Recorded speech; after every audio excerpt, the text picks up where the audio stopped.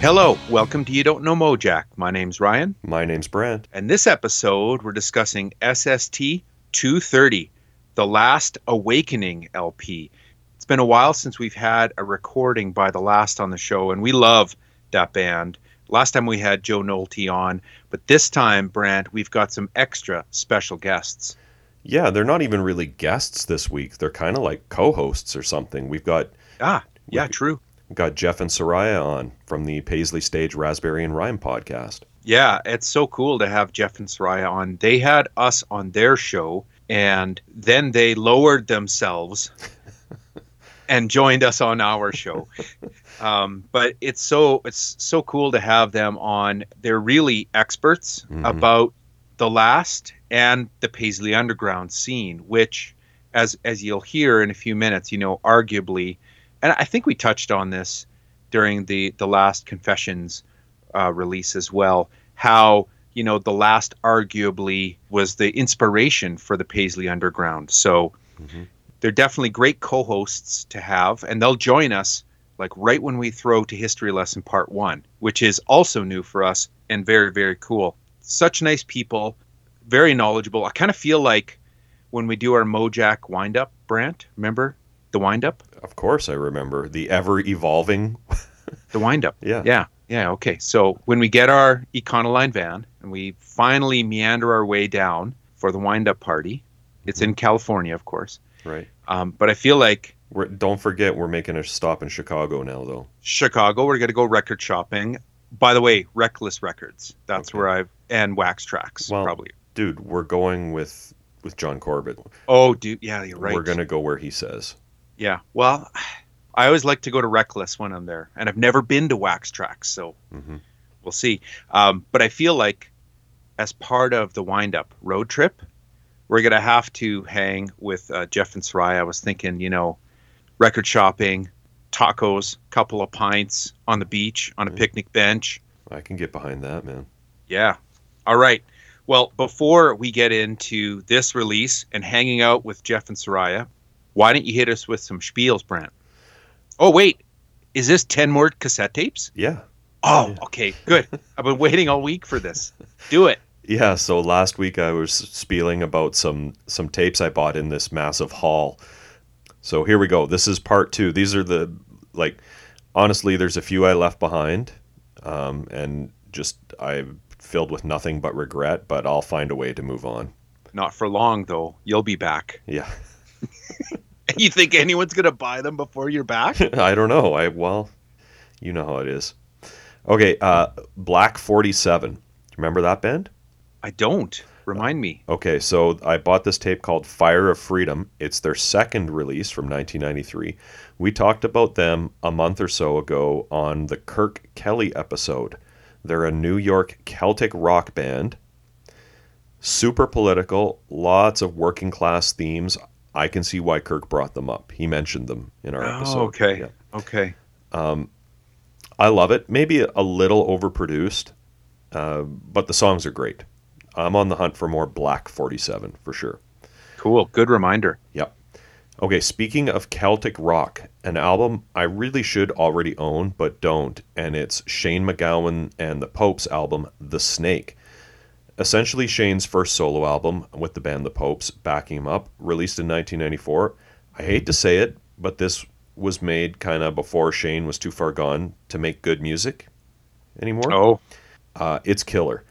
I don't know, does Shane get the recognition he deserves as a songwriter, do you think? No. I think other aspects of his life overshadow it. Yeah. I can't recall anything where people really highlighted that about Shane. They really talk about, tabloid shit when it comes to Drinking him. and stuff. Yeah, don't you His think? teeth, yeah, I don't know. He really is one of the all-time greats, and several tracks on this release really drive that point home. Total respect for him as a songwriter. Okay, Primal Scream's fourth album, and my favorite by them, called Give Out, But Don't Give Up. If they made more records like this one, they'd be one of my favorite bands. It's got that Ragged Stones, Faces sound that I just love.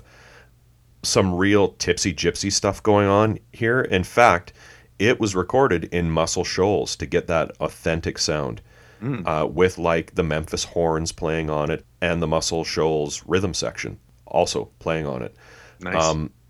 I own the original that came out on Creation, along with the absolutely essential double disc reissue called The Original Memphis Recordings. That has the original mix of the album and a bunch of outtakes on it.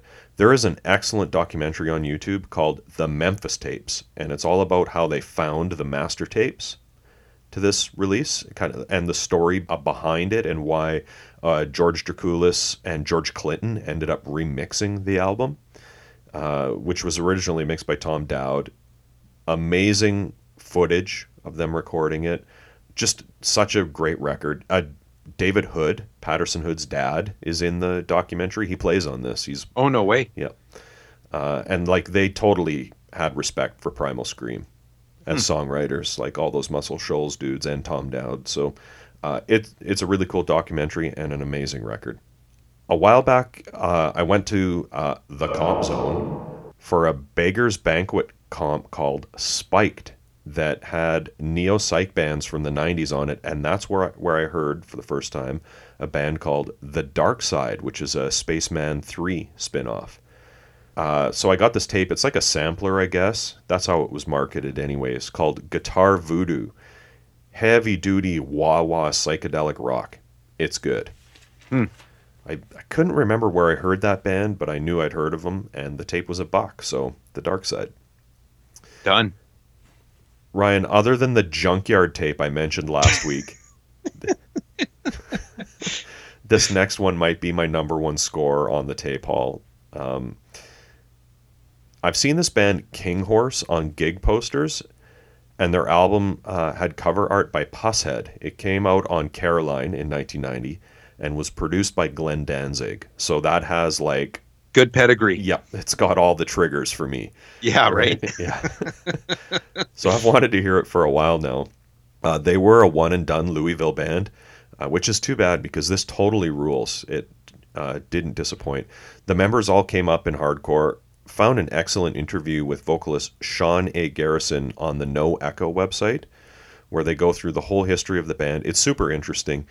He seems to suggest Glenn kind of diluted their sound, and the Pusshead cover art he thinks misrepresented the music, although he acknowledges that both of those things help them, get attention and sell records. Musically, they're more of a rock band with elements of metal and hardcore. They would have actually fit perfectly on a bill with Blast. Sean is a fantastic singer too. He kind of reminds me of Neil Fallon of Clutch a little bit. You should track this down, Ryan. I think you'd like it. Yeah. I'm very happy I found this. That sounds cool. Yeah. I would agree. Scottish band, Ryan. Balaam and the Angel. Ever heard of this? No. And I just totally binged those Scottish docs a few weeks back, right? Yeah. I've always seen them mentioned in the same circles as Early Cult, Sisters of Mercy, The Mission, and all these kinds of goth rock bands from the 80s, which is right in my wheelhouse, but I've never bothered to check them out. They're just one of those bands. There were a few of their tapes there, but I went with 1987's Live Free or Die, mainly because of the year and because of the cover art, which looks a lot like the Cult Electric cover art. I wouldn't be surprised if it's the same artist. Barbarian clothing? Not the clothing. It's kind of like the Celtic designs that frame the picture, Yeah. I got you. Yeah. Okay. But I mean, the band looks amazing, Totally kicking myself for not picking up the rest of the tapes that they had, because this is great. I was listening to this thinking to myself, there's no way some of these tracks weren't minor hits in the UK, but it appears as though that wasn't the case. Another band I'll be digging further into ASAP. The next tape I'll mention, Ryan, I snatched off the shelf so fast I nearly sprained my wrist. It's the Translator album, Evening of the Harvest. Ah. I talked about this San Francisco band a couple months back when I was talking about the Bill Kopp book, Disturbing the Peace, about San Francisco's 415 Records. Fell in love with this band after reading about them, and although I haven't heard all of their records just yet, I knew this one was considered a high watermark, and man, it's just great. produced by Ed Stasium. It's got a killer kind of live sound, very loose in the best way. You can tell by hearing it that they were for sure an amazing live band. I Need You to Love, the title track, Stony Gates of Time, easily the most listened to tape from the tape haul in the past 3 weeks. Love it. Wow. Jayhawks. Oh, yeah. I love them. And I actually didn't have a copy of Tomorrow the Greengrass in any other format. I've heard it a ton, and it's one of my faves, so happy to fill that hole in my Jayhawks collection. 6 Degrees of Genovation, Ryan? From the Jayhawks? Yeah. You're giving me a 6 degrees test like right now? Well, you're sick, so I'll take pity on you. Don't tell people I'm sick when I'm doing the show, man. Well, I got to think it has something to do maybe via the Husker realm. No, you're going to kick yourself when I tell you this. Hold on. Don't just I am not at my best right now, but hang on a second now. Jayhawks. What's the name of that band that Down by the Old Mainstream? What's that record that the Jayhawks guys are in with Soul Asylum guys? Oh, man. I give up. Do it. Gary Louris of the Jayhawks is in Golden Smog. But that's the band. I was almost there. Golden Smog. Damn it. With Craig from the Westies. Well, who else, though, was in Golden Smog? Oh, lots of people. Yeah, that can find their way to SST. There's got to be a few. Yeah, well, it's kind of a Minneapolis supergroup, but and I think various Jayhawks have gotten up on stage with the Westies and vice versa as well. So, finally, Ryan, I picked up the first 2 albums by Warrior Soul. I love these records so much. 1989's debut, Last Decade, Dead Century, and the 1991 follow-up, Drugs, God, and the New Republic. Both of these albums are full-on classics. I never get tired of both of them. They're totally packed with 90s hard rock classics. One of those weird bands that didn't really fit anywhere. Kind of like Faith No More. Not musically speaking, like they don't sound like Faith No More, but I compare them to Faith No More in the sense that lots of, punks, just rockers, metalheads, and all points in between could be into Faith No More, but at the same time, they never really fit in with any scene. Mm-hmm. You know what I mean? Yes, I do. Warrior Soul's kind of like that with me. When I was in high school, it was the metalheads that liked that band. Yeah, they're not really a metal band, but like their first major tour was with Queensryche, and I love Queensryche, but that's a bad tour for Warrior Soul. And I think that's part of the reason they never got as huge as they actually should have been. They certainly had the songs. Both of these albums are just so chock full of absolute anthems to like disenfranchised teenagers. And they stand up today. These are unsung classics, both of these albums. And Corey Clark is still releasing music under the name Warrior Soul to this day. He just put out a new album that I haven't heard yet, but really happy to pick those up. And I've been listening to those quite a bit too the last week or so. That's part 2 of my tape haul, Ryan. What do you have? Do you have a part 3? I think, or is that it? I think. Well, I bought more tapes, but oh well, you should probably back clean up next week. I like hearing about these. You've given me a couple more recommends. Back clean up next week, okay? Maybe. Oh, maybe. Leave me hanging. Well, I just have one spiel. Well, here, Ryan, I'll give you one more real quick. Hold tight. Okay. Just let me grab this tape. This is kind of like the direction we'd be going next week if you wanted me to keep going. Can you see what that tape is? Lizzie Borden. That's metal, right? Is that? Yeah, that's metal. Yeah. Yeah. People like metal who listen to the show. I like listening to you talk about it. Doesn't mean I'm going to check it out. All right. What do you have? All right. Well, first of all, you already told people that I'm sick. I'm sick as a dog this week, so I don't have a ton to go with. But you did give me some homework, and then I've got one spiel. So you asked me to go and look at Rick White's YouTube channel because I mentioned Eric's Trip, right?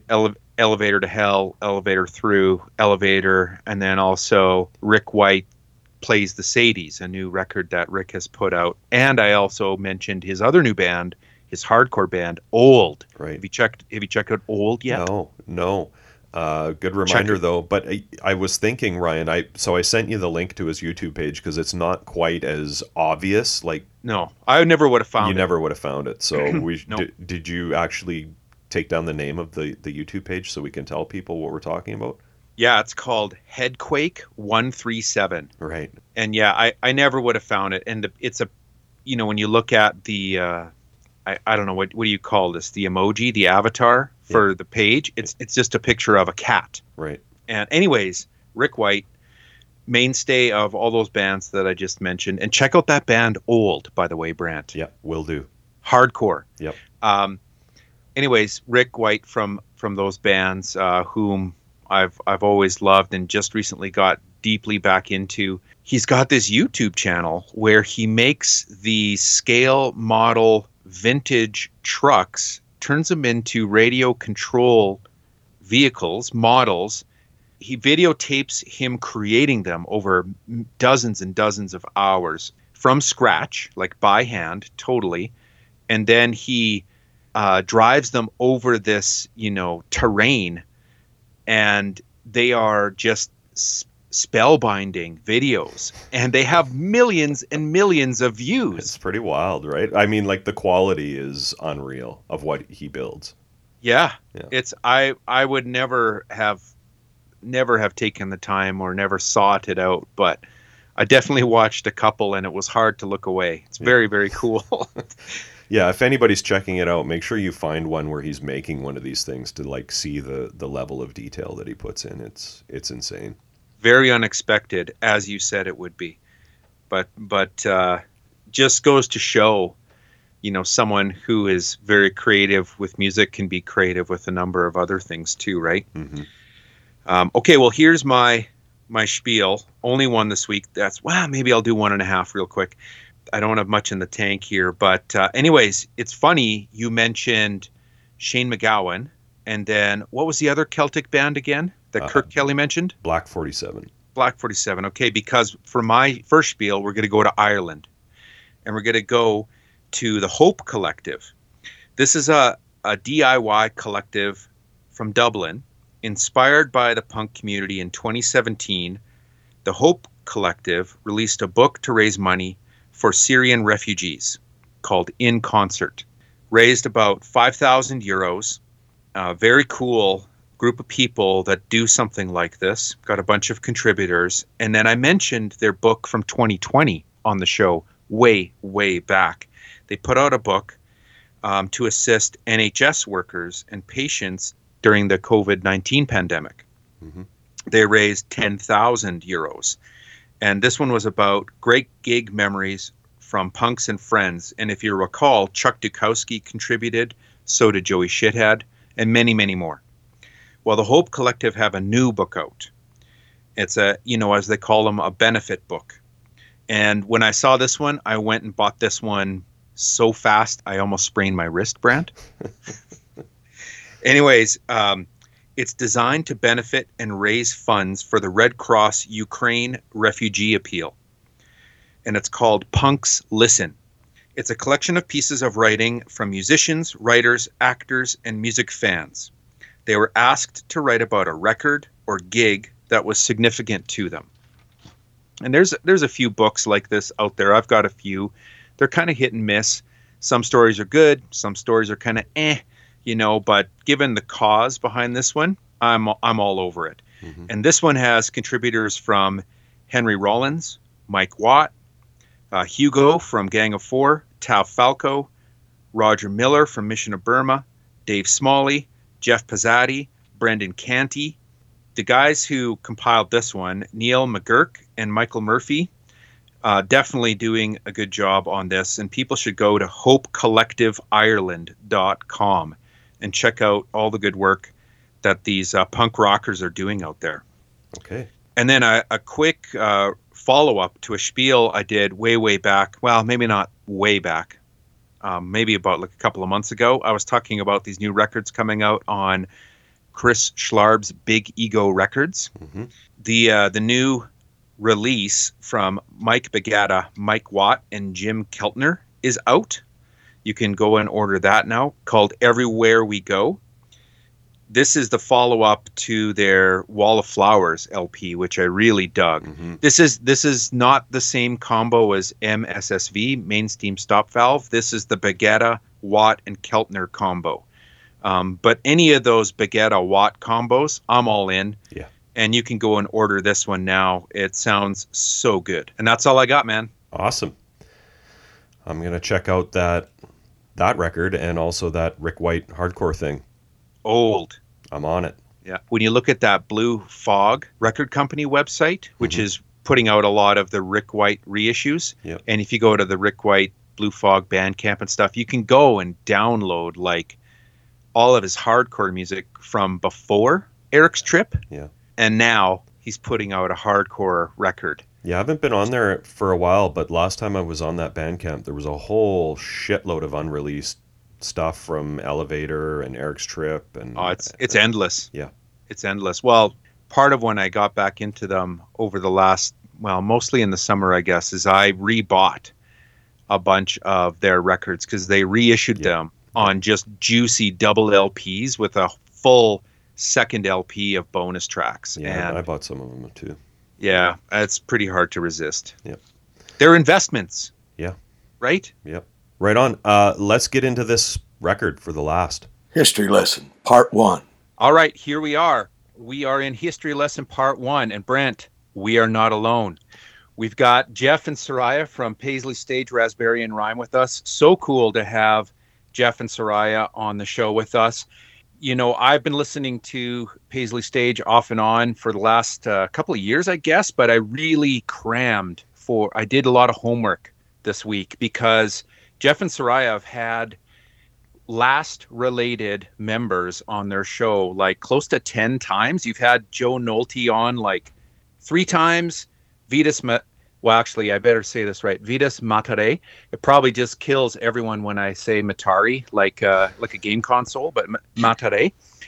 You've had Dave Nolte. You also did a focus on the Look Again record. You had Joe and Vitas on for the Look Again record. So you're definitely experts and very welcome on the show here. We are actually on your show, episode 167. We were so thrilled to do that and really appreciate you joining us. And Jeff and Soraya, let me just start by saying, officially, welcome. Thank you very much. It's an honor to be on the show. Yeah, it's awesome. I just listened to the last episode. You did an acoustic Paisley Underground focus. But where are we now in the history of the last? We just had the last on as a most recent episode, I suppose, episode 189. We had the Confessions album. We had Joe Nolte on the show as a guest. And this, again, is shortly after, at that point, Joe and Mike, they decided, hey, let's get a band together again. And then they eventually said, well, we might as well call it The Last. And they brought on Luke Lonez on guitar, Larry Mankey on bass, and Dave Naz from the Chemical People on drums. That Confessions record, there was Bill Stevenson at the board and producing on that one. Was Stefan Edgerton on that one too, or is he just joining on this record? I can't recall. No, he was on that one too. Yeah, so Billy and Stefan were on Confessions, and then it's basically like the same crew on Awakening. Very odd for The Last to have that amount of people together associated with The Last 2 records in a row. So really interested to get into this album. And of course, you know, very interested to discuss it with yourselves, Jeff and Soraya, as people who have probably dug way deeper on The Last than we have thus far. People can go back to episode 189 and hear kind of the wind up to this version of the band. But before we do any of that, Brant, may I ask Jeff and Soraya some questions? Yeah, please do. Okay. So this is a new one for us. We've never really had on folks like yourselves as guests in History Lesson Part 1. And just for people who are not as familiar with yourselves, Jeff and Soraya, or your podcast, I wanted to ask a few kind of origin story questions. Can I do that? Sure. Okay. I'm going to start with Soraya because I could find more out about Jeff out there than Soraya. So I wanna start with Soraya, and I'm gonna ask you kind of the same questions before we get into talking about your show and its connection with The Last, and then into this record. But Soraya, I'm interested to hear from you in terms of how did you get into music? How did this become something that you care about, something that you couldn't ignore, and it became such a big part of your life? Was there a song, a gig, a person? Because we've all kind of got our origin stories. I'd like to start with you. Awesome. Thank you. So first of all, thank you, Ryan. Thank you, Brent, for having us on. My origin story is similar to a lot of other people's. I got into, especially the area that Jeff and I focus on in our podcast, The Paisley Underground, thanks to my big brother. My big brother was determined to change my musical taste and show me that my very narrow pop focus at the time could be expanded. So thanks to him, he exposed me to a lot of local music and a lot of great alternative music, alternative punk, rock, and that's what got me started. And our podcast is focused on an LA scene that kind of gave birth to other things. And I've loved that music ever since, from high school moving forward. So I've always followed the scene, and I've always been passionate about music. And then meeting up with a group of friends, Jeff being one of them, you found your tribe, and you get to talk about different music and trade music and go to different shows. And, it was just great to find that. And that's kind of, the simple origins of my story. Well, I got to ask you then, as a follow-up to one of your comments, what was like the local scene that you got into, the local bands way back when? So I remember one of my first shows going, as, a high schooler, and my brother took me with him. I went to see the 3 o'clock. I remember seeing the Bangles early on, and, there were a limited number of clubs that I could go to just because of my age. My brother is 2 years older than me. So it was a lot of radio. So Rodney on the Rock exposed me to a lot of different things. And, and then like-minded friends, we started trading tapes and, tapes back then, tapes and LPs. And that was it. So you're Paisley, like almost from the beginning. Like it's if you're starting early. Yeah. Wow. That's amazing. Yeah. And Jeff, you're in San Diego, is that right? Yes. So North San Diego County. Okay. But Soraya, you're not in San Diego? I'm in Los Angeles. You're in LA. Okay. So we've got LA and San Diego. Okay. Well, one of the things that strikes me when I listen to your show is just your connection to those local scenes. Just so cool to hear about your kind of your own origin stories, and then also to have all of these amazing musicians join you on your show. Now, Jeff, I was listening to it might have even been episode 1 or 2 in the last couple of weeks, and you seem to suggest that you started out as a metalhead. Like, is that fair? Tell us about that, and how did you turn Paisley? Yeah, so that's definitely true. So, like Soraya, I got into music very early. I think my first purchase with my own money was like age 6 or 7, bought a 3 Dog Night single. And then years later, moving from Florida, where I was born, to Southern California, my older sister, who was 5 years older than me, she had a boyfriend who was into rock at the time, and he turned me on to Kiss. Gave me his Kiss collection as he kind of grew out of that, and I was still in that adolescent stage, and he was older. So Kiss was kind of my entryway into rock, and then from there it was Scorpions and Judas Priest and Ozzy, and I had the Ozzy shirt that had the death guy with holding Ozzy's head and a blade that was a cross and just dripping Ozzy's blood, and so it was all metal at the time. Went to see a lot of those concerts, Ozzy and in San Diego and whatnot, and definitely very much into music. And I was listening to local radio stations, and somehow I flipped onto a college radio station, which was called KKSM, our community college in the town that I lived in, Palomar Community College. And I liked that because I could call the radio station and request songs, and they would play it almost immediately. Whereas with the commercial radio stations, you couldn't get that kind of response. So at the time, Ramones had released the KKK Took My Baby Away song, which kind of was a transition from the harder edge guitar into more Paisley. So I kept calling the local radio station and requesting the Ramones KKK Took My Baby Away. And one time while I was waiting for that song to play, they played a song by the band The 3 O'Clock. All in Good Time was the name of that song. And it was on the compilation Radio Tokyo tapes. I called right away, and I just loved the song. Just caught me right away. Called the DJ. Art Deco was what he was going by. And I said, "Hey, Art, what's the song playing?" He's like, "Oh, it's the 3 O'Clock, All in Good Time. Get down to your local record store right now and get this compilation Radio Tokyo tape." And then that opened me up to the Paisley Underground and also to SST by way of the Minutemen, who were also on that compilation. So it went from the Ozzy, the Priest, Maiden, and just everything changed just with hearing that one song by the 3 O'Clock. And then from there it was Paisley Underground and the South Bay punk scene by way of the Minutemen. Oh, that's a great story too, both of your stories. So now, for those who haven't dug into your show, and we've spoken about the Paisley Underground before on our show, but I'm going to toss it back over to you, Soraya, to maybe describe, we've heard from Joe in terms of how the Paisley Underground was kind of a reaction to the last, shall we say.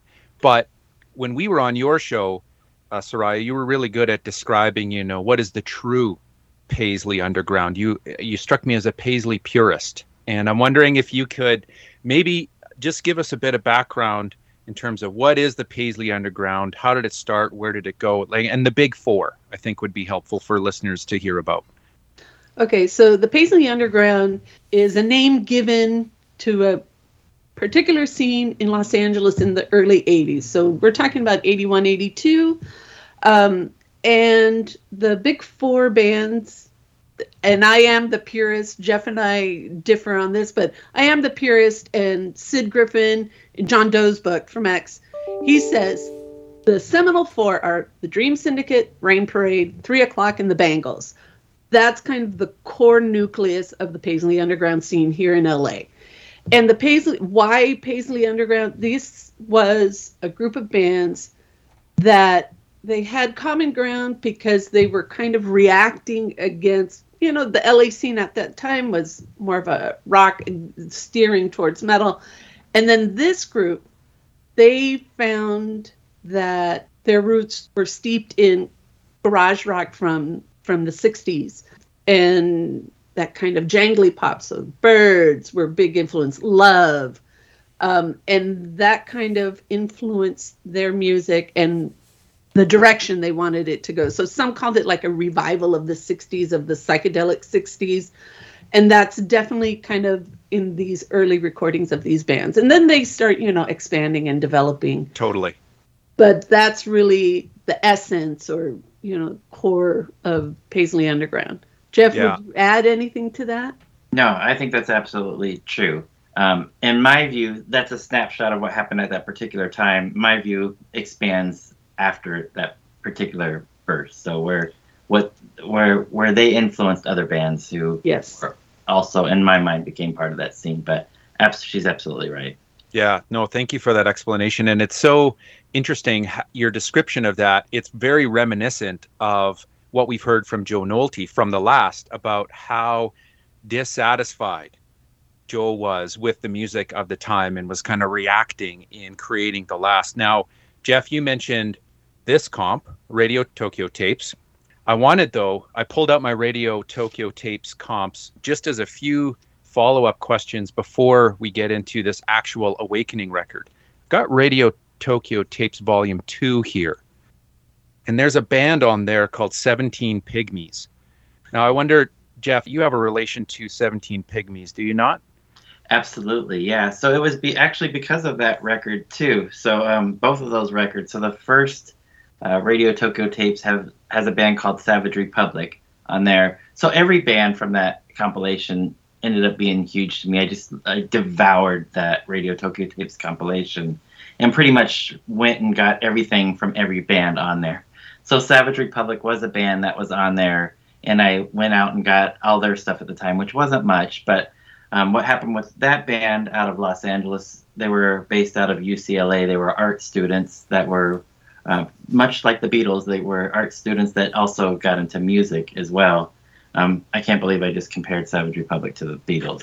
But anyways, so they were an industrial band out of Los Angeles. And there was some differencing of opinion between the two main people in the band, Bruce and Phil. And Phil broke off and did his own band, 17 Pygmies. So I bought all of their stuff as a result of those two albums, Radio Tokyo Tapes 1 and 2, that had their song Chameleon on there. And there was a telephone number on their album, so I called the number, and just because the band was really mysterious to me and I wanted to find out about the band, so I called, and the main guy, Phil, answered the telephone, and I said, yeah, I just bought your album. The band is very mysterious. I want to find out more about them.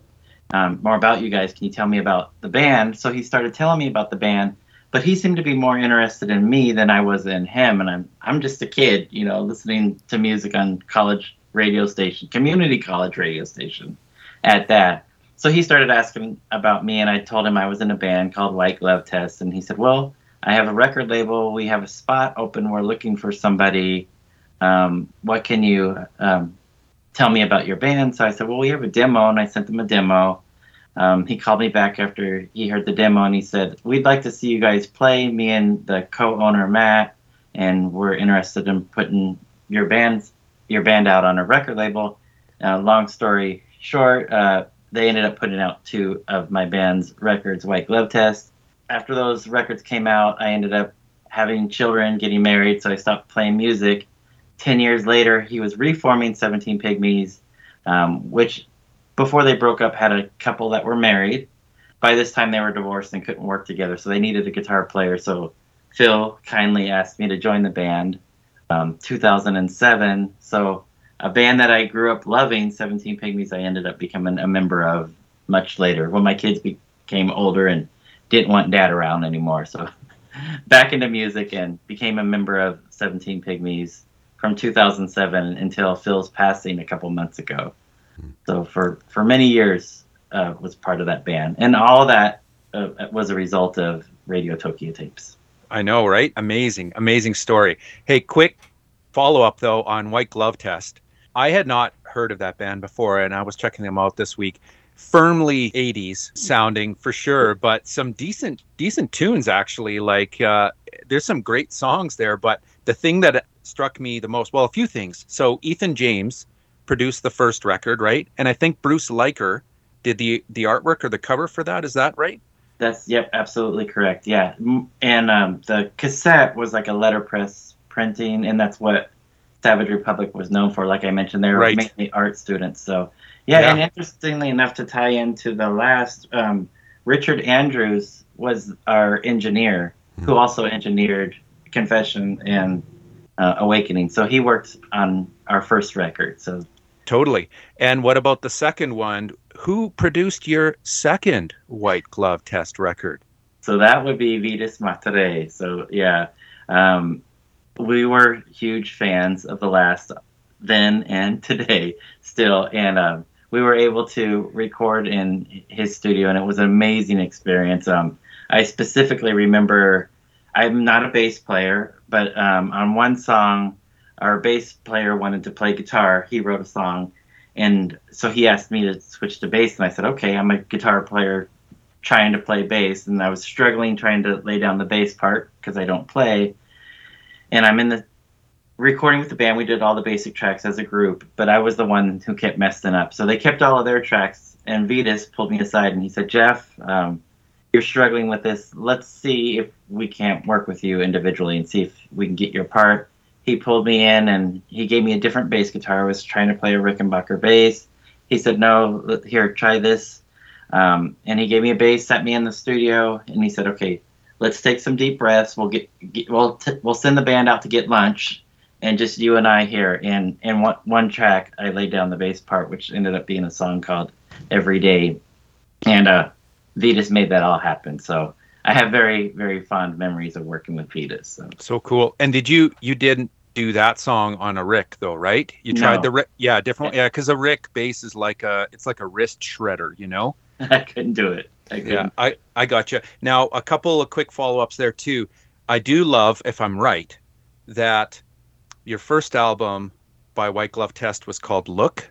Correct. And your second one was called Leap. So you looked before you leaped. Yeah, indeed. Yeah. Love We're that. trying to be clever, and we had an EP that that never got released until actually I put it out last year on Bandcamp only. But it was an EP, and I was trying to push for the band to call it Before You, and they said no, that's just way too heavy-handed.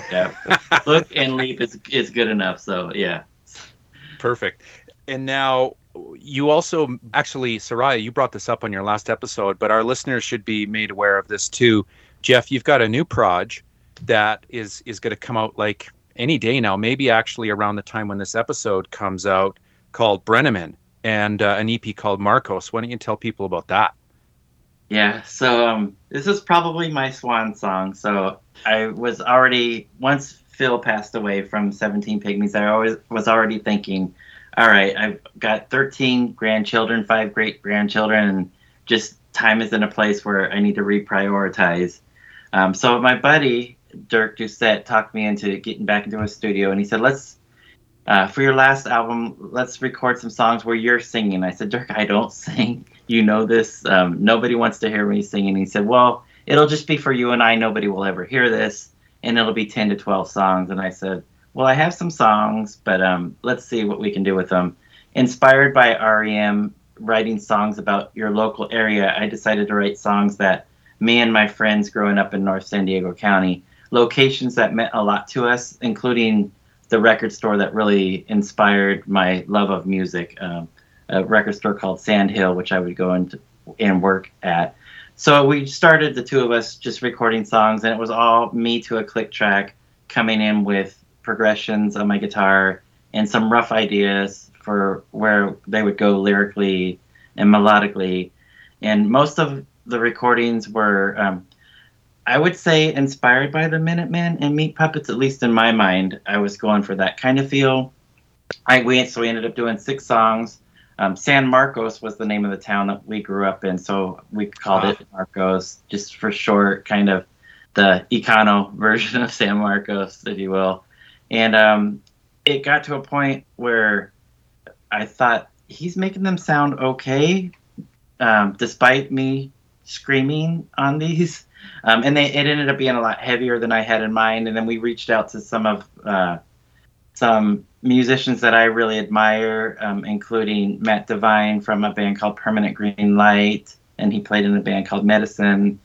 He agreed to play lead guitar, and then a couple people from the Dream Syndicate, who we love and are part of the scene. Jason Victor played lead guitar, and Chris Kakavez, their keyboard player, played on all 6 songs. And then I had Jonathan Siegel from Camper Van Beethoven play a couple violin tracks, which blew me away. And Red Cross, a punk band out of the Bay Area here.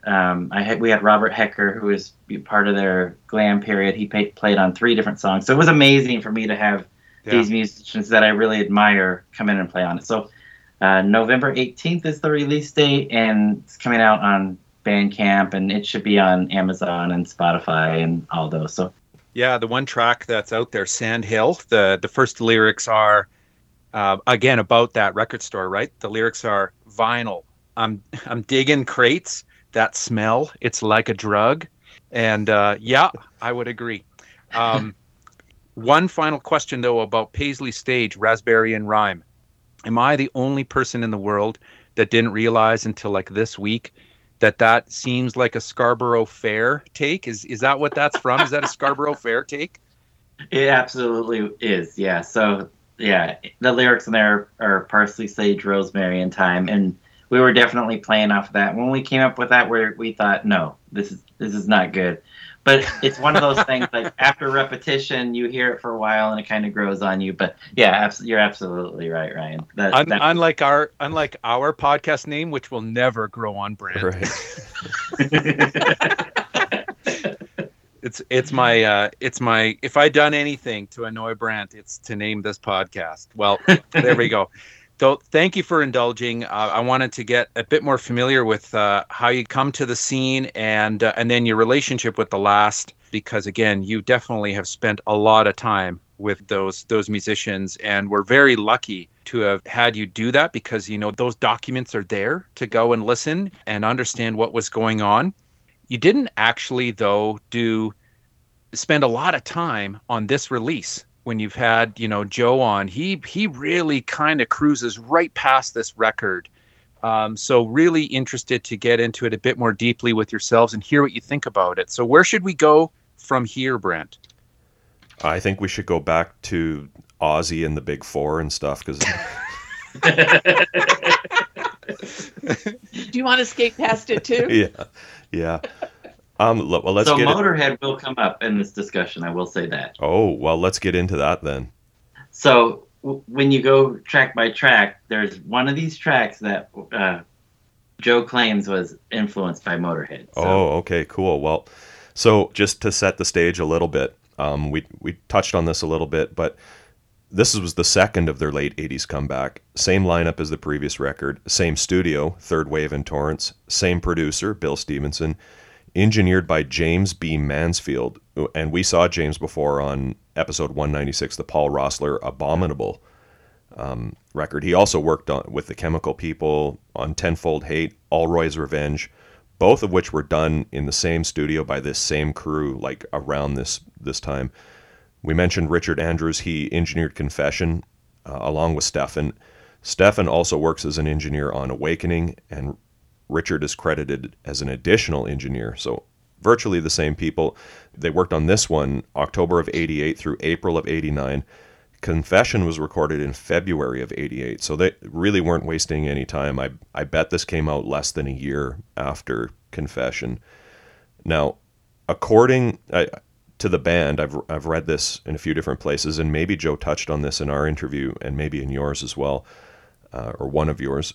This was like the most expensive record SST ever made. Do you know anything about that?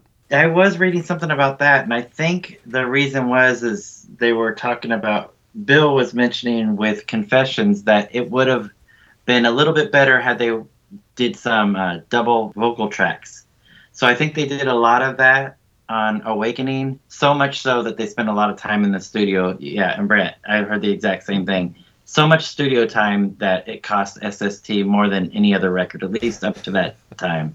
So it definitely affected their budget, and eventually the last touring schedule, because there was not even money to send them out on tour, because they were in the studio so much doing all the double tracking for vocals. Interesting. Now, you've talked to Joe way more than we have, but tell me if you agree with the statement I'm going to make that he's like, I think he's a perfectionist, and it seems like he is super critical of, it seems like he's like a tortured artist in the sense that he's never satisfied with, like, I don't think he is, I'm sure there's stuff in the Last's catalog that he likes better than other things, but I feel like nothing is perfect on his end. I definitely agree with that statement. And in talking with Joe, Jeff and I have had Joe on a few times. And Joe Nolte will talk at length about, it just seems like he's trying to have the sound that's recorded equate the sound that's in his head, that is playing at full blast. And I think tortured perfectionist might be it. Because you see the joy that he has when he's playing. Jeff and I have seen them live, and they're amazing. But yeah, and then when you hear the backstory, you say, wait, it sounded great. No, but this and that, and I would have adjusted this, and it could have sounded better. Right. And yeah. For me, this record sticks out in particular in their catalog because of the vocal performances on it. It's just out of this world on this record. And I mean, they're great on all the records, but you can tell they spent some extra time on this one. I feel like maybe that's why he would have breezed past this one on your show anytime it's come up, because I think this is one for him that there's just bad memories maybe connected to it. I think the band kind of splintered after this, and I think if I'm remembering right, I've heard him say like the tour for this record was a bit of a disaster in his mind. Yeah, and I think lack of funds had something to do with that, and it was because of too much studio time. Yep. It's funny when you talk about the crew in the studio, working the board, twisting the knobs, turning the dials, and you mention the Chemical People, and then of course you've got Bill and Stefan. This record, for me, it is aesthetically, the sound quality is very similar to the All and Chemical People records of that time. They sound like they were recorded like back to back in the same studio. The way that the snare sounds, the way that the guitars are mixed, very, very similar. There's even songs when we get into the tracks and I'm like, this could have been an All song almost. Mm-hmm. Yeah, I would definitely think that Bill would have a big influence on that. For sure. Well, and I mean, he's gone on record many, many times as saying The Last was a huge influence on him. So not,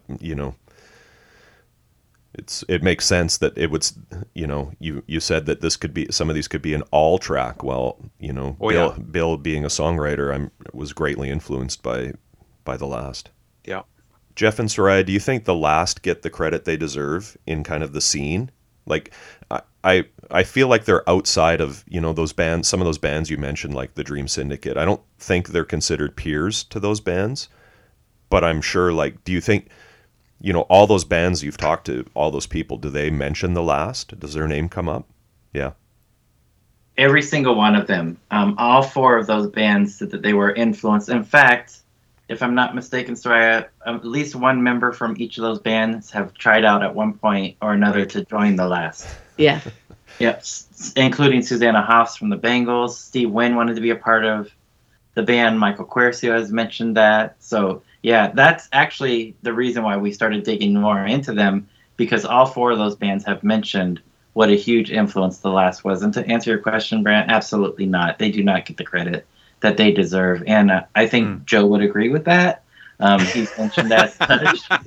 And rightly so, because so many of those bands were hugely influenced by The Last, and many bands. And I think it's, you could say, much like Big Star was at one point, where there was all these bands that were influenced by them, Totally. And they never got the credit that they deserve. It's a little bit different nowadays, but the Replacements, R.E.M., Let's Active, all these bands were so influenced by this one band, but they never got the credit, and I would equate that to The Last, absolutely. Oh man, that might be the first Let's Active mention on You Don't Know Mojack. Thank you, Jeff. Finally.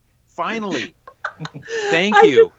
I just want to add, one of the times that we had Joe Nolte on, he said, well, you have me to thank for the Paisley Underground. and it's because he said, people would approach and would say, no, we're going to go in another direction. And then he said, and then they'd form a band, and then boom, they hit it big. Yeah. He said, so, but it's interesting how The Last is really this catalyst for so many of these bands, because they dig into The Last and then they take a turn and they start developing their own music. They start writing differently. And I am absolutely in agreement with that statement. The Last does not get their due. But now look through so many different interviews and people say, LA Explosion, The Last, that kind of got me digging into different bands. So it's there, but maybe it is, Jeff, kind of like a Big Star thing, that there's going to be some distance and then people will give them their due. I don't know. Well, yeah, I mean, they predate all of those bands for starters. And I mean, they were on SST, which is another kind of, I'd be curious to know who they played with around this era, when they were on tour. Was it more bands like the Meat Puppets? You would frequently see these SST bands get paired up with other SST bands. Or was it, were they playing with some of those Paisley bands? Probably a bit of both, I guess. Yeah, I'm curious too. I don't honestly know that. I do remember seeing some flyers where they were listed with some of the SST bands, but Yeah, that's a very good question. I would like to know more about that also. Yeah. Should we talk about these tracks a little bit? Yes. History lesson, part 2. All right, so let's just go through them. Track 1, side 1, No Love is a Joe Nolte song. Right out of the gate, Joel just belting it out over the 12-string. A typical last album opener, just a total corker. What do you guys think of that track? I love the song myself.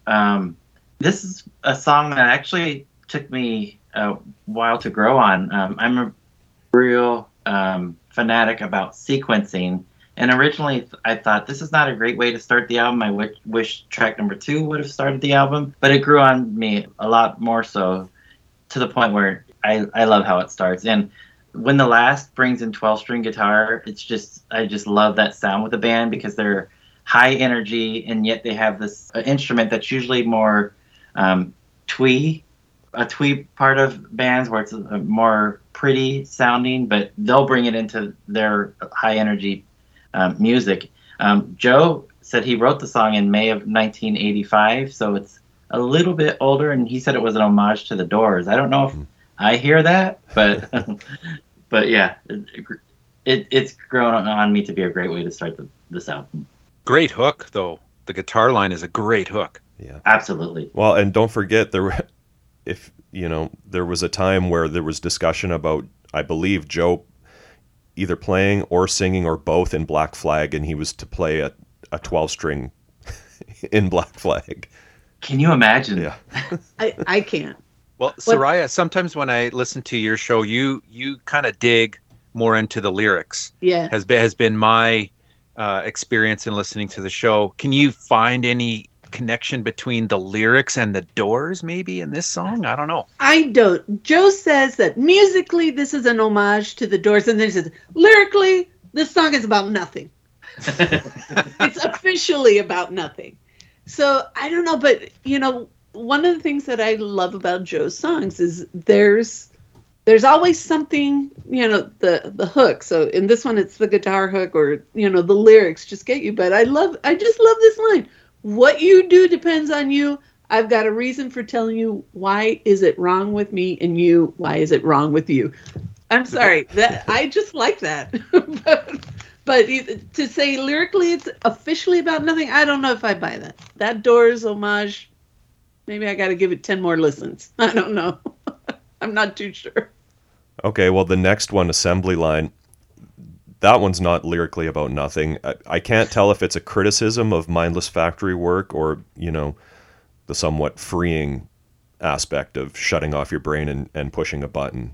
It could be either, I guess, depending on your perspective. Yeah, so we do know that Joe was a blue-collar worker up until his retirement last year. So he's always been part of that 9-to-5 working man life. And I think it's come out in a few different songs, Assembly Line, no exception for that. So it's definitely, I think,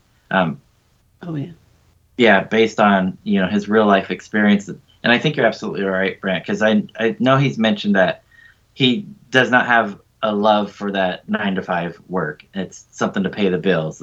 His love is for music. So I think you're spot on in saying that you have to shut off your mind and just do what you have to do to pay the bills. Yeah. Just soaring vocals on this track, though, right? Like, so they make your hair stand up when you hear this song. Yeah. And tell me that this rhythm, the rhythm of this song, wouldn't fit on like All's album Percolator or something like that. Like this is like the Percolator rhythm, this song. I can hear that. Yeah. A thing I found interesting about this song is it's Mike singing the verses, and it's a Joe Nolte song. Is that not odd? That is odd, yeah, because we know that Joe likes to sing his songs and Mike likes to sing his songs for the most part. There's definitely exceptions, so yeah, absolutely. And I still kind of think this would be a great way to start the album, Assembly Line, personally, for exactly what Ryan said. I mean, just the delivery is just amazing, and it just gets you right away. So I like albums that start off and they just grab you right away. So No Love took me some time. Assembly Line got me first listen. Okay, well, sequencing wise, you have to put like a hit on track number 3. Okay. I think. And you do. And this one's a hit. The next one, You. I love that, like, the first minute is Joe singing a verse, just, accompanying himself on guitar. I assume it's himself. Just a classic kind of lost relationship banger, I would say. And 12 string again. Yeah, I like how they layered the guitars on this. It sounds to me like they have the acoustic pan to the right and that distorted guitar pan to the left, and then you'll occasionally hear that 12 string faintly down the middle. That's a total 60s production trick. Absolutely. And I think this is one of the songs that was written after Confession, so it was written just before they were re-recorded. And I think there was a few songs on here that were, like you mentioned previously, Brant, that there wasn't much time in between Confessions and Awakening, and he just nailed out some of these tracks. There were a few that were older, but this is one of those songs where write them and record them. Mm-hmm. Let's release this. So some serious growl on the vocals for this song too, right? Like they mean it. Yeah. And he's great when he does that. And we were reading that he had an earlier song that he took some of the verses and ended up using that for Going On. And then the chorus from that earlier song he used for this song. So there was a song that he had written previously and split that up into a couple different songs. The chorus becoming You. I just wanted to add, to, you've got these driving lyrics, but it's like a twist of the knife every time, right? Yeah. And now outside, night is falling, see them dancing in the rain. They dream the only dream that's left, to die before they go insane. It's all preordained, and they call to you. Oh my God. It's like, all of this is just, it's gone. It's over. Get out. Ugh. Yeah, but it grips you, and it does. If this is the hit, hats off, because it's hard to shake this one off. Yeah. I think we've said this before on the last episode, Confession, just how the lyrics can be dripping with venom. Some of these, right? Like, there's no pure love song from Joe Nolte. Not yet, anyways. Not yet. Not yet. The next one, Somebody New, is a Mike song. Practically the first half of the song, just Mike on vocals with keys. The way the band comes in just gives this track to me like a totally epic feel, especially when you add Vitas on flute. Such a cool touch. Made me think of like Led Zeppelin 3 or something like that, even though I'm not sure they used flute anywhere other than on Stairway. So, but this has to be a standout Mike song on any Last album, I would say. And written on accordion, which Yep. I thought was interesting, I think all of the songs that he wrote for this album were written on accordion, which is obvious, I think, on a later one, but not so obvious on this one, in my opinion. But Vitas coming in on flute, definitely, for me, was very nostalgic of the earlier days, and especially the song It Had to Be You, which was on the compilation that we talked about earlier, Radio Tokyo tapes, but the LA Explosion songs, to me, that was very nostalgic to hear Vitas on flute again with Somebody New. Well, that was the interesting thing that Joe said when he heard the song, he heard flutes. And so he wanted Vitas on, and they approached him, and boom, there you go. So, again, going into, I hear it in my head, I want to hear it on the track. And I don't know, it's good. It's a good song too. Yeah, it's awesome. Even though he wasn't officially a member of the band at this point, so pulled this back into it. I think I know that their relationship is very interesting between the two of them.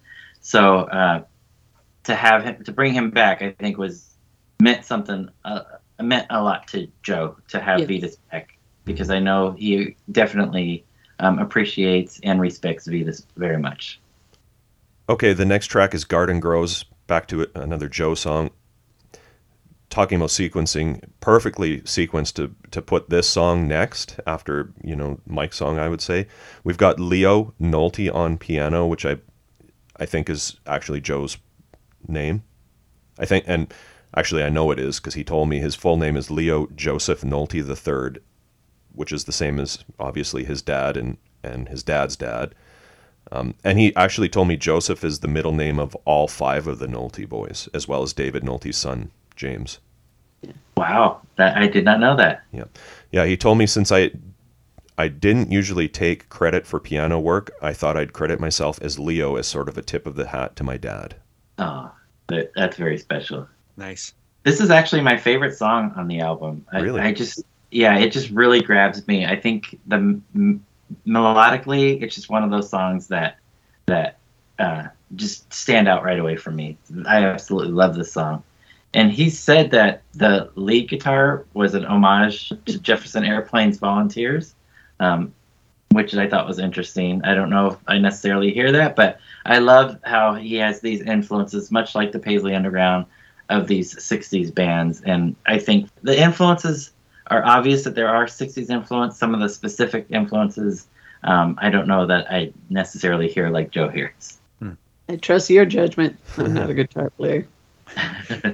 I love this song because it's my favorite bass playing song. The bass playing on this song is just killer. It's just like ultra tasty lines and hitting up in the high notes. Loved it. I'll always pick that out on a last record, like, because there's such, it doesn't seem to be like a main focus in the writing, but there's always a cool lick. And I think it's because like the songwriters create a great space for a bass player to throw in a really wicked lick that just does it for me. Okay. I love that. Observation. Yeah. The next one, last one, side A, is Your Wings, another Mike song. I forget what I said 2 tracks ago about, that being Mike's like big song, because this is the Mike Nolte epic for me. This is weird, this song, right? Yeah. It is weird, yeah. I love the dynamics in it that they use. To me, it's an odd way to end side 1, but it makes sense when you flip the record over to the next track. But it's an odd tune. It's a very odd tune, and Mike has said that he was writing it from the perspective of his brother Joe, saying, why are you wasting your life away? And it was in response to a Joe song, The Other Side, which I thought was interesting, and another song written on accordion. So, and apparently influenced by Badfinger's Carry On. I don't know if you guys, another one where I thought, okay, I believe you. I don't hear it, but I believe it.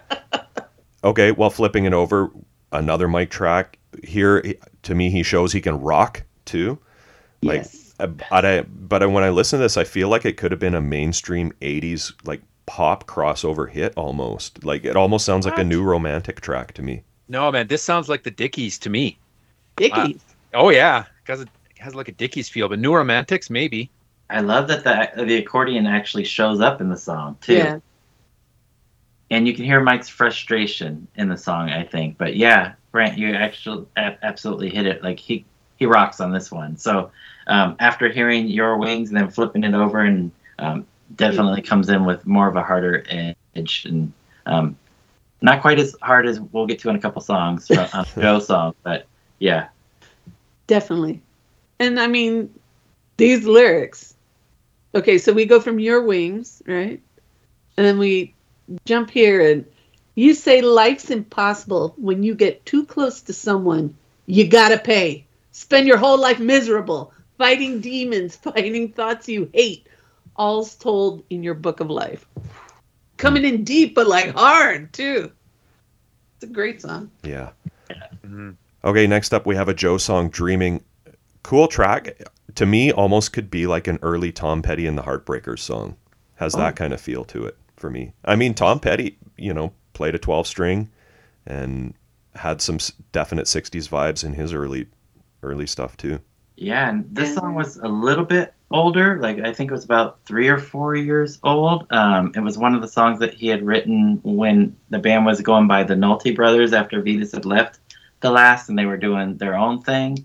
So it was, it was definitely one of those songs. And interesting that you brought up Tom Petty. Yeah, I mean that 12-string intro.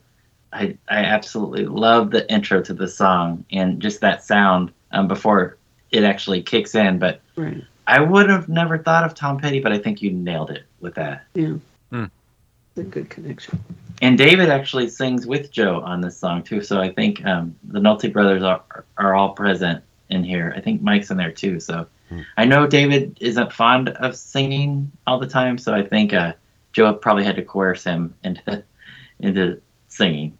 The next one is Tired, another Joe track. I think the last two are Joe songs. This must be the Motorhead one. Yeah. Yep. Yeah, absolutely. Yeah. Probably one of their heaviest songs, I would say, Yep. and definitely their more punkier songs. A total SST song, in my opinion. Yeah. Mm-hmm. Yeah, I mean, this is maybe what Black Flag would have sounded like if Joe would have been their vocalist. Yeah, I think you nailed it there. And I know that there were several songs at this time that he was writing to somebody that he was pursuing, a female that he notes as just H, the initial H. So I think he said that the song was written for her, whoever that is. I think he's pretty elusive about who H is. But yeah, Motorhead, huh? Like in the last song. But it's interesting. We were talking about sequencing earlier, how we go from this song to the next song after such a heavy, fast influence song, and then what comes up next. Yeah, well, speaking of that and sequencing, if you take the two covers off the end of this, which I probably would have, Me too. This ends Same. this record would end the same as Confession, with kind of the title track being a stripped down track to end the record. That's the exact same way Confession ended, I believe. Yep, you're right. This is an epic track. I wonder if Joe played solo acoustic shows. Do you know? I know he played shows with Mike as Joe and Mike, but I don't know that he ever played completely by himself. I'm not aware of any of those.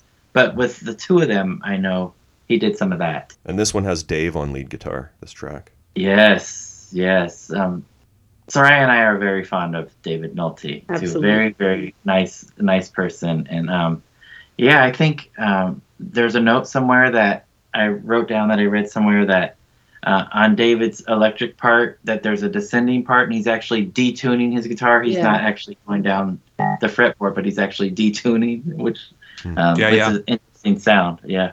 Joe mentioned it when he was on your show about how it was the dive bomb sound. It's actually just down tuning. And Joe was saying, but we should have put some bass on this track. But no, I like it just as is. Of course, he's unsatisfied. I love it. The vocals are amazing. And I love that dive bomb guitar track. It just adds to it for me.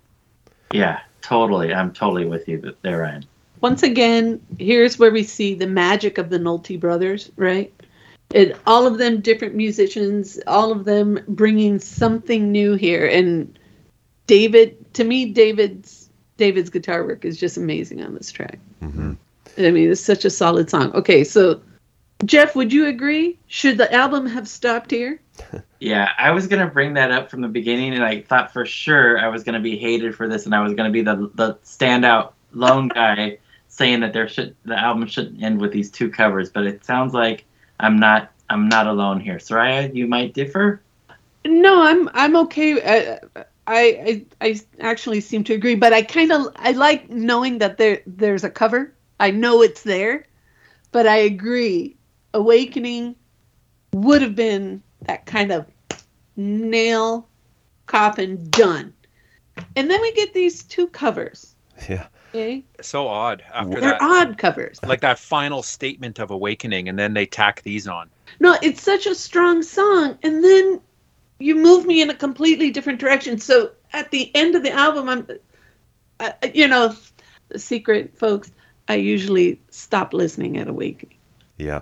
What if these would have been mixed into the album? Like sequenced differently? Sequenced earlier? Yeah. Would Like, have do been you less like jarring. them as covers at least? No, they're good covers. Yeah. They're good. I don't know if I would have ended on this note. Even though I love these two songs, they're good songs, but to end it? Yeah. Because Jeff and I always talk about how, with sequencing, that last song is that lingering reminder, right? Like, hey, we just spent, X amount of time listening to this album and it stays with me. And this one I'm just kind of left going, what was this about? Okay, so But- so for our listeners, the two covers that ended are "She Loves You" by the Beatles and "Baby It's You" written by Burt Bacharach, Luther Dixon, and who was credited as Barney Williams as a writer, and lyricist Mac David, which was also recorded by the Beatles. This song, which is, maybe Okay. maybe how they learned it, but So Joe says, for She Loves You, he says, this was crammed into a last-minute chaotic flurry of activity wherein we were struggling to finish the album before the upcoming All tour. So I'm like, okay. yeah. So- Well, I hit up Joe and asked him, why did you choose these covers, and was it a conscious decision you made to put them at the end of the album, or why did you make that decision? He said the answer to both questions is sheer idiocy. Unfortunately, that idiocy would be mine. He said we had done She Loves You well in practices, giving it sort of a hardcore treatment while effectively nailing those amazing harmonies. By the time we got around to recording those two, we were pretty much out of time, and I regrettably pushed to do them anyway. We did them both badly and threw them onto the end of the record, hoping no one would notice. We noticed. Yeah. We know. I don't think they're badly recorded at all. I think they're pretty decent recordings. I think the performances are pretty inspired, I would say. You could tell Mhm. Joe's love for the Beatles. I think he's mentioned that She Loves You is his all-time favorite song, Yes. maybe. So I don't think they're bad. I would like to hear them on some kind of a compilation, maybe, or a tribute, maybe like a punk rock Beatles tribute album. But they feel tacked on to me. Mhm. Yeah. So I don't want to call Joe Nolte an idiot, but I might agree with him. I won't say that, but Well, then flat out, I would agree with him. I might nod in agreement. Yeah. that maybe it wasn't the best decision. It was just, they seem rash, just kind of quick. That sounds good. Let's do it. Bum, bum, bum, bum, done. But how do you not love his own? Okay, so I love people who write great songs. I love harmonies, and I like Burt Bacharach. And even Joe says about "Baby It's You," the second cover, great song. Don't say nothing bad about my Bacharach. So Joe just, got a little space in my heart right there. But again, it just seems odd. So I don't know. Maybe if they were sequenced earlier, it wouldn't have felt so jarring. Mhm. Yeah. Well, and in the same breath, when I talked to him, he went on to crap all over the album cover too, saying, again, blaming himself, saying he picked the worst photo of the band, and he picked I believe he described it as putrid purple The colors. colors. Yeah. So Yeah, he signed my cover, and he writes on here, "Bad colors, oops," is what he wrote when he signed it. So that's how he signed my Jeff, my is yours a cutout on the side there? Yeah, it is. Yeah. Okay, yours too, Brent, right? Cut out. Yep. Yeah, mine too. Mine has got a half moon shape in the corner. So all three of ours are cutouts. Yeah. Dun, Interesting. dun. Interesting. Yeah. Wow. I don't But mind this photo. I think it's a great photo of the band. They're all Nah, smiling. The photo's good. The colors, leave a little something to be desired. I think, as you, Jeff and Soraya, mentioned with Joe on your show, this is maybe just not as good of a cover as the Confessions cover, which is Oh. an amazing cover, right? That shot, if you put Yeah. that shot next to this one does pale in comparison. Agreed. Yeah. I agree with you. Yeah. It looks like the lyrics were done on a super early computer. Like, that's not a typewriter. It does look kind of dot matrix, Yeah. a little bit. That's the Yeah. word. Commodore, for sure. Commodore 64, I'm sure. Oh, we're 64. What about this quote on here from Nathaniel Hawthorne? Does anybody know anything about that? I don't. No. I don't know what kind of a teacher you are, Soraya, but I've heard that maybe you're a teacher and maybe you might know something. Any chance there? Well, read the quote because I don't have a physical copy of the album. Oh, okay. Here we go. Okay. I usually do these. I was actually going to toss it to you in case if you wanted to go in teacher mode. But here we go.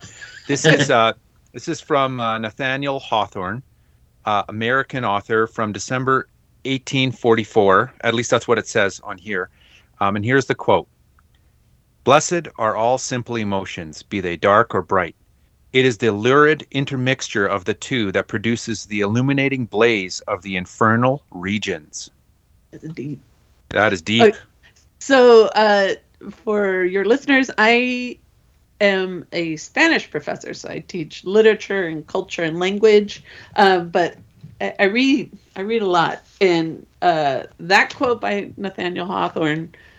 I mean, this is just me riffing. I definitely would have to ask Joe why that quote, but that's about kind of the eternal struggle of life, of all the highs and lows, and we're constantly kind of dipping into all of that. It's a lot of the duality of life, but the dark or bright, Yeah. or bright, right? Yeah, and he's talking about the lurid intermixture. And I took from it, just the first line, "Blessed are all simple emotions." It's like those instinctual reactionary emotions are maybe the purest of all. I don't know. Yeah. And I mean, we definitely have tracks that reflect that. The strong emotions just pour out. We definitely have tracks about that. And some, the lurid is some of the fantasy. So, there's a little bit of that too. Mm-hmm.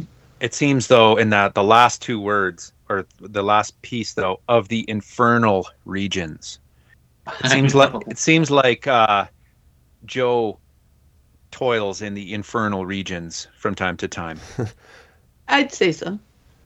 Yeah. When you were reading that quote, Ryan, I was definitely thinking, like, this sounds a lot like Joe in the discussions that he's had with us, and then the discussion that he had with you. There's kind of that.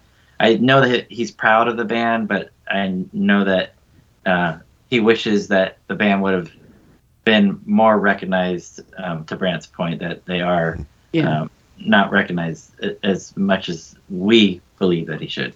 At the time, too, right? Because, like, look, all three of our copies are cutouts. Yeah. Like, come on. Did these even hit the shelves in a meaningful way? I don't know. Well, the good news is this is streaming, this album, so everyone who's listening to this can hear it. And should. Oh, and they should. Yeah. They should, yeah.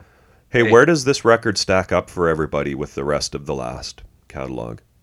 Like, full disclosure, I've never even heard Gin and Innuendos. Never heard it. What? That's Jeff's favorite. It is. You need to. Yeah, well, I'm holding off. I can't wait. Mojack bylaws, right? I can't wait for You Don't Know Mojack episode 323, which is going to come out probably in the year 2050. So I'm looking forward to that one for sure. Yeah. So for me, this is probably my third or fourth. Gin and Innuendos is definitely my favorite, and LA Explosions is great. And Look Again, since they've redone that one's great too. But so the last did 3 SST releases, right? We're talking about Confession. You guys talked about Confession, and Awakening, and then at some point Gin and Innuendos. So I think out of these, it's probably, out of the SST, it's probably my least favorite of the SST releases, maybe. Gin and Innuendos is definitely my favorite. Confessions, I think I like a little bit more. But there's great tracks. I think if like we said, it was sequenced differently, it definitely is a sour taste in my mouth how it ends. And to Soraya's point, Isn't that funny? That's a bit. It's how an album leaves you. Definitely has a lasting impact. So yeah. How about you guys? For me, I think it's maybe a number 3.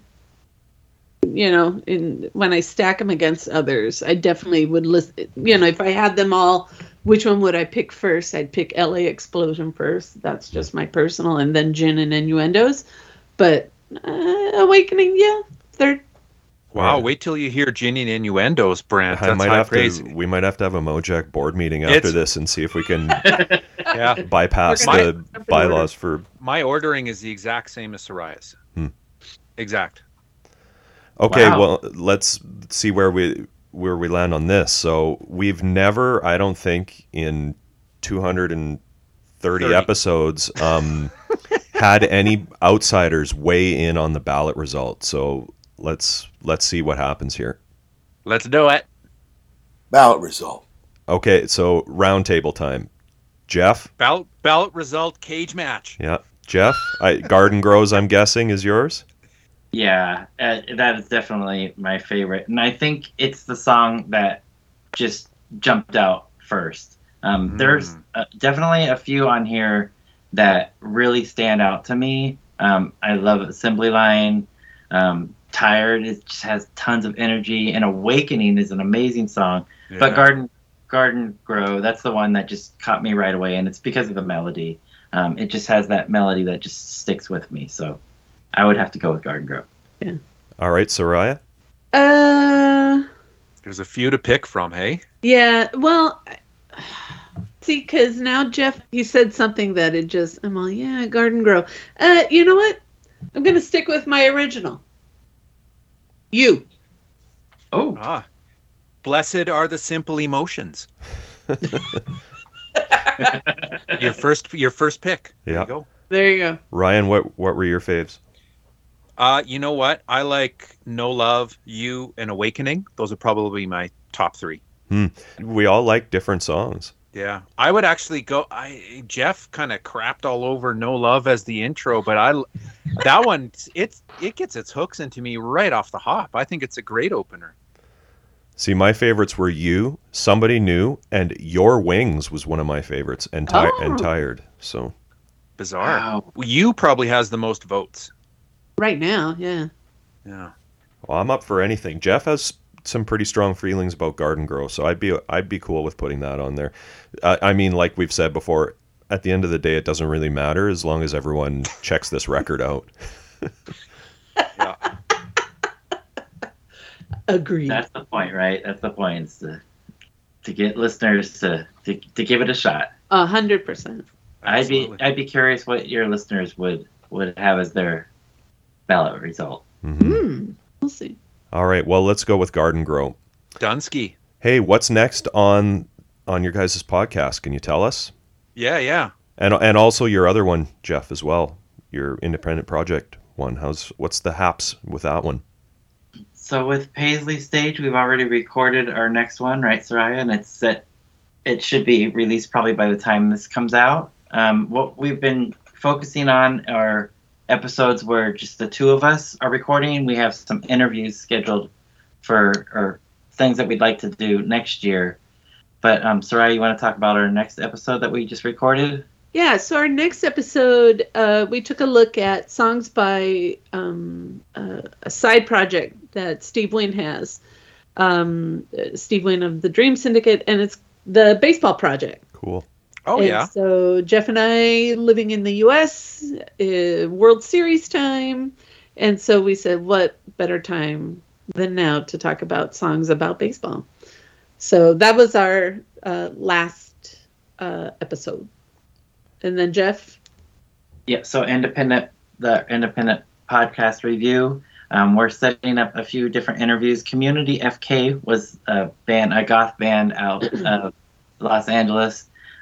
We've got agreement from the band to come on and do an interview. It's been really hard to schedule that, so that's what's coming up next. And then we have Bruce coming on for a few different things, and I'm really excited because Robert Loveless, who was original member of 17 Pygmies, who I never got to play with, he's going to be coming on, so I'm very excited about that. So we have a few different things coming up. So inspired by you guys, as you know, we decided to go through the whole independent project records catalog from beginning to end, and we're up to 9 and 10. So it's taken a while to schedule. So those should be coming up shortly. Community FK will be next. Mm-hmm. And where can people find that, Jeff?